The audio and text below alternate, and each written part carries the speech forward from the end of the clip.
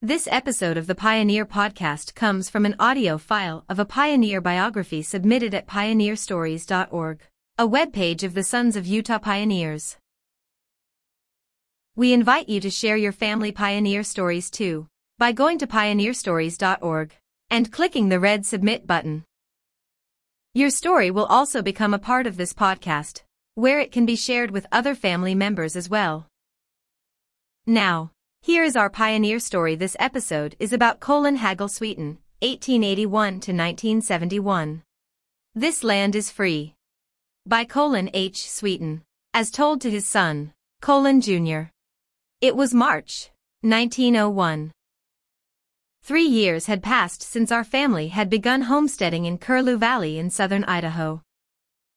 Other families were now rapidly settling the neighboring land.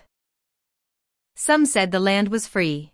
Others said they had bet $16, the filing fee, against 160 acres that they could live on the land 5 years without starving. On this particular afternoon I was walking behind the hand plow on my father's homestead. My younger brother Warren stopped the horses. "Well, look at that," he said. I turned my eyes to the road which ran along the north end of the homestead. A young boy, Peter Nielsen, came running down the hill, past the end of our clearing, and disappeared to the west, still running like a scared rabbit. About this time we noticed a man approaching us through the tall sage. He also ran in desperation. As he neared, we could tell he was one of the Briggs brothers who were digging a well about a mile east of us. He staggered into our arms, trying to get enough breath to speak. "What is it, John?" I asked. "Horses down the well on Ray," he gasped. I looked at Warren. The color left his face, and he started to unhook the horses. A few minutes later, Warren was on his way to Rockhouse Ranch, about 7 miles north of our place. Their Dolph house raised some hay, and he was sure to have cables and ropes. I took John on the other horse and started back to the well.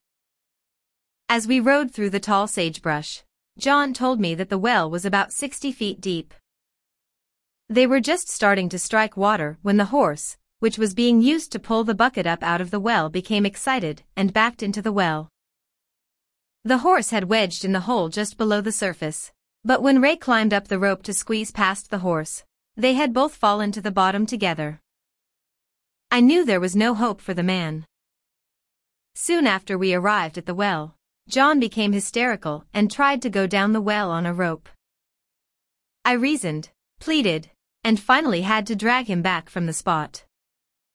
While struggling, we saw a rider coming from Wood Canyon east of us. As he neared the well, he sensed trouble and kicked his horse into a run. I could see that the rider was F., the oldest of the Briggs brothers. F set his horse up in front of us and stayed in the saddle. "What's up?" he almost whispered. "What happened?" "The horse fell down the well on Ray," I blurted out. There just didn't seem to be anything else to say. F made a sort of a groaning sound and toppled from his horse like a dead man. He lay in the dust in a state of shock. A little later, when he was able to get to his feet, I found my troubles growing. I now had 2 men who wanted to climb down the rope. It was about sundown when Warren returned from the Rockhouse Ranch. He had plenty of equipment and, to my great relief, I saw that he had brought my oldest sister's husband, Heber Holbrook. I was barely out of my teens, and the other fellows even younger than I, Heber Holbrook, with years of experience and plenty of determination, was exactly what we needed.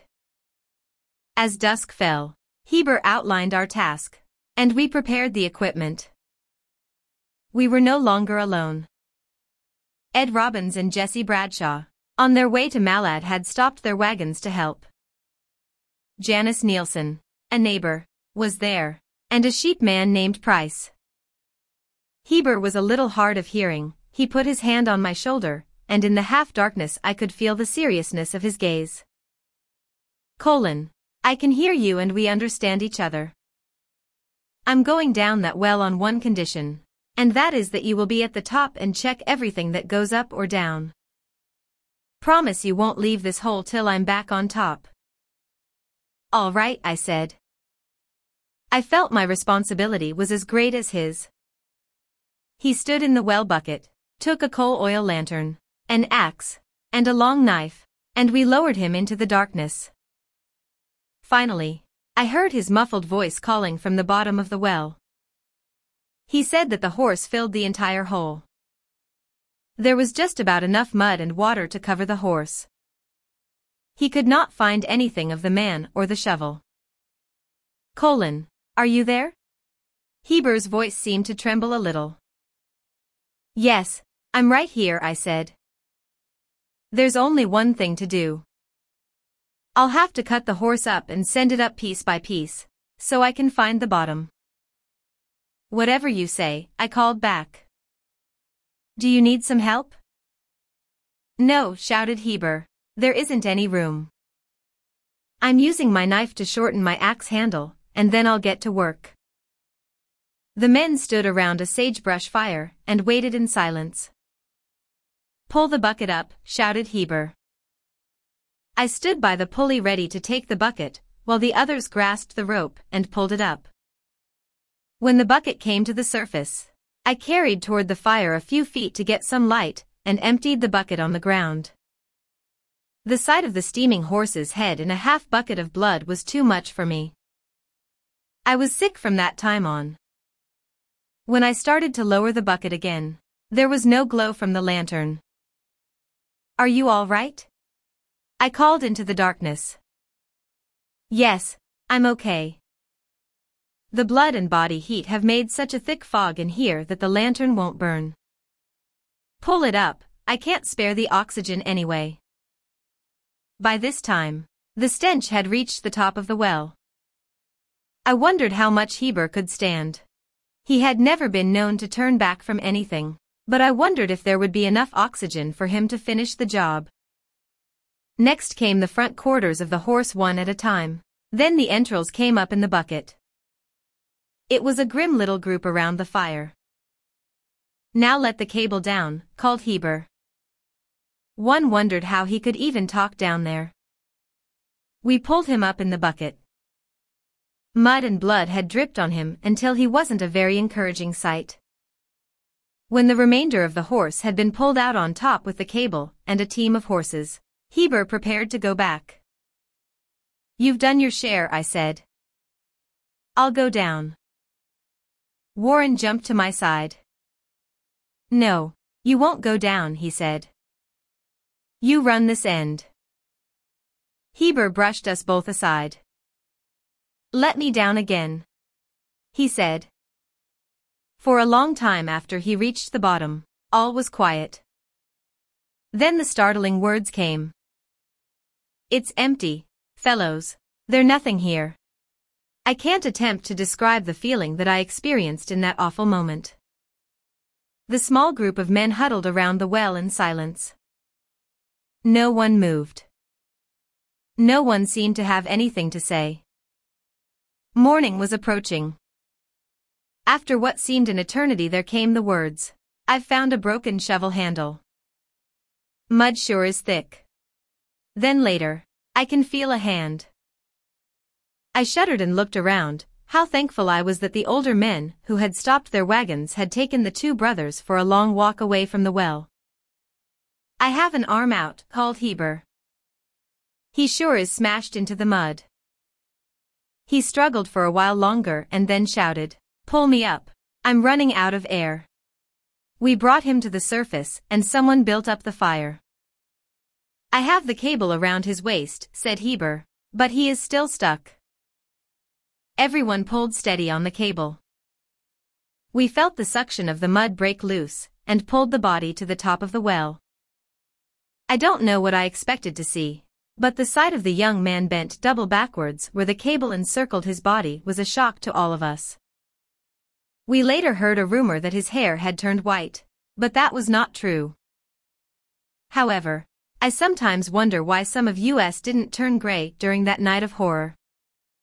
Now, nearly 60 years later, I drive along the highway almost every day and pass within a few hundred feet of that well site. Sometimes I look out in the field at that well-remembered spot, even though there isn't as much as a weed to mark the exact location. I think of young Peter Nielsen running toward the west that day. He is the only one who was there that day, except me, who is still alive.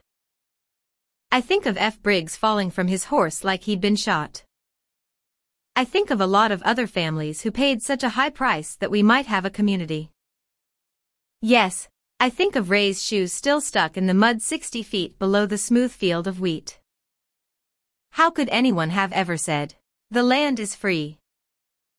Note, Colen H. SWEETEN was born in Mendon, Cache Company, Utah, on July 31, 1881. When he was about 17 years of age, his family went into the Curlew Valley of southeastern Idaho to homestead in a small farming community, which was called Holbrook, named after his oldest sister's husband. The above incident happened when they had been there about 3 years, and it remained vivid in his mind for the rest of his life.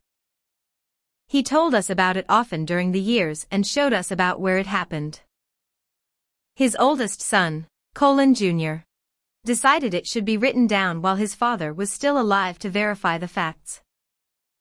He did such about 1960, when his father was about 80, 10 years before his death. Colen Jr. sold his story to a magazine called True West, and it was published in the October edition, 1961. Colen has a letter of permission from True West magazine, authorizing him to use this story any way he wishes. Thanks for listening. If you would like access to more content and information about our pioneer history, join us at su.p.online.org, the online community of the Sons of Utah Pioneers. That's suponline.org. Goodbye until next time.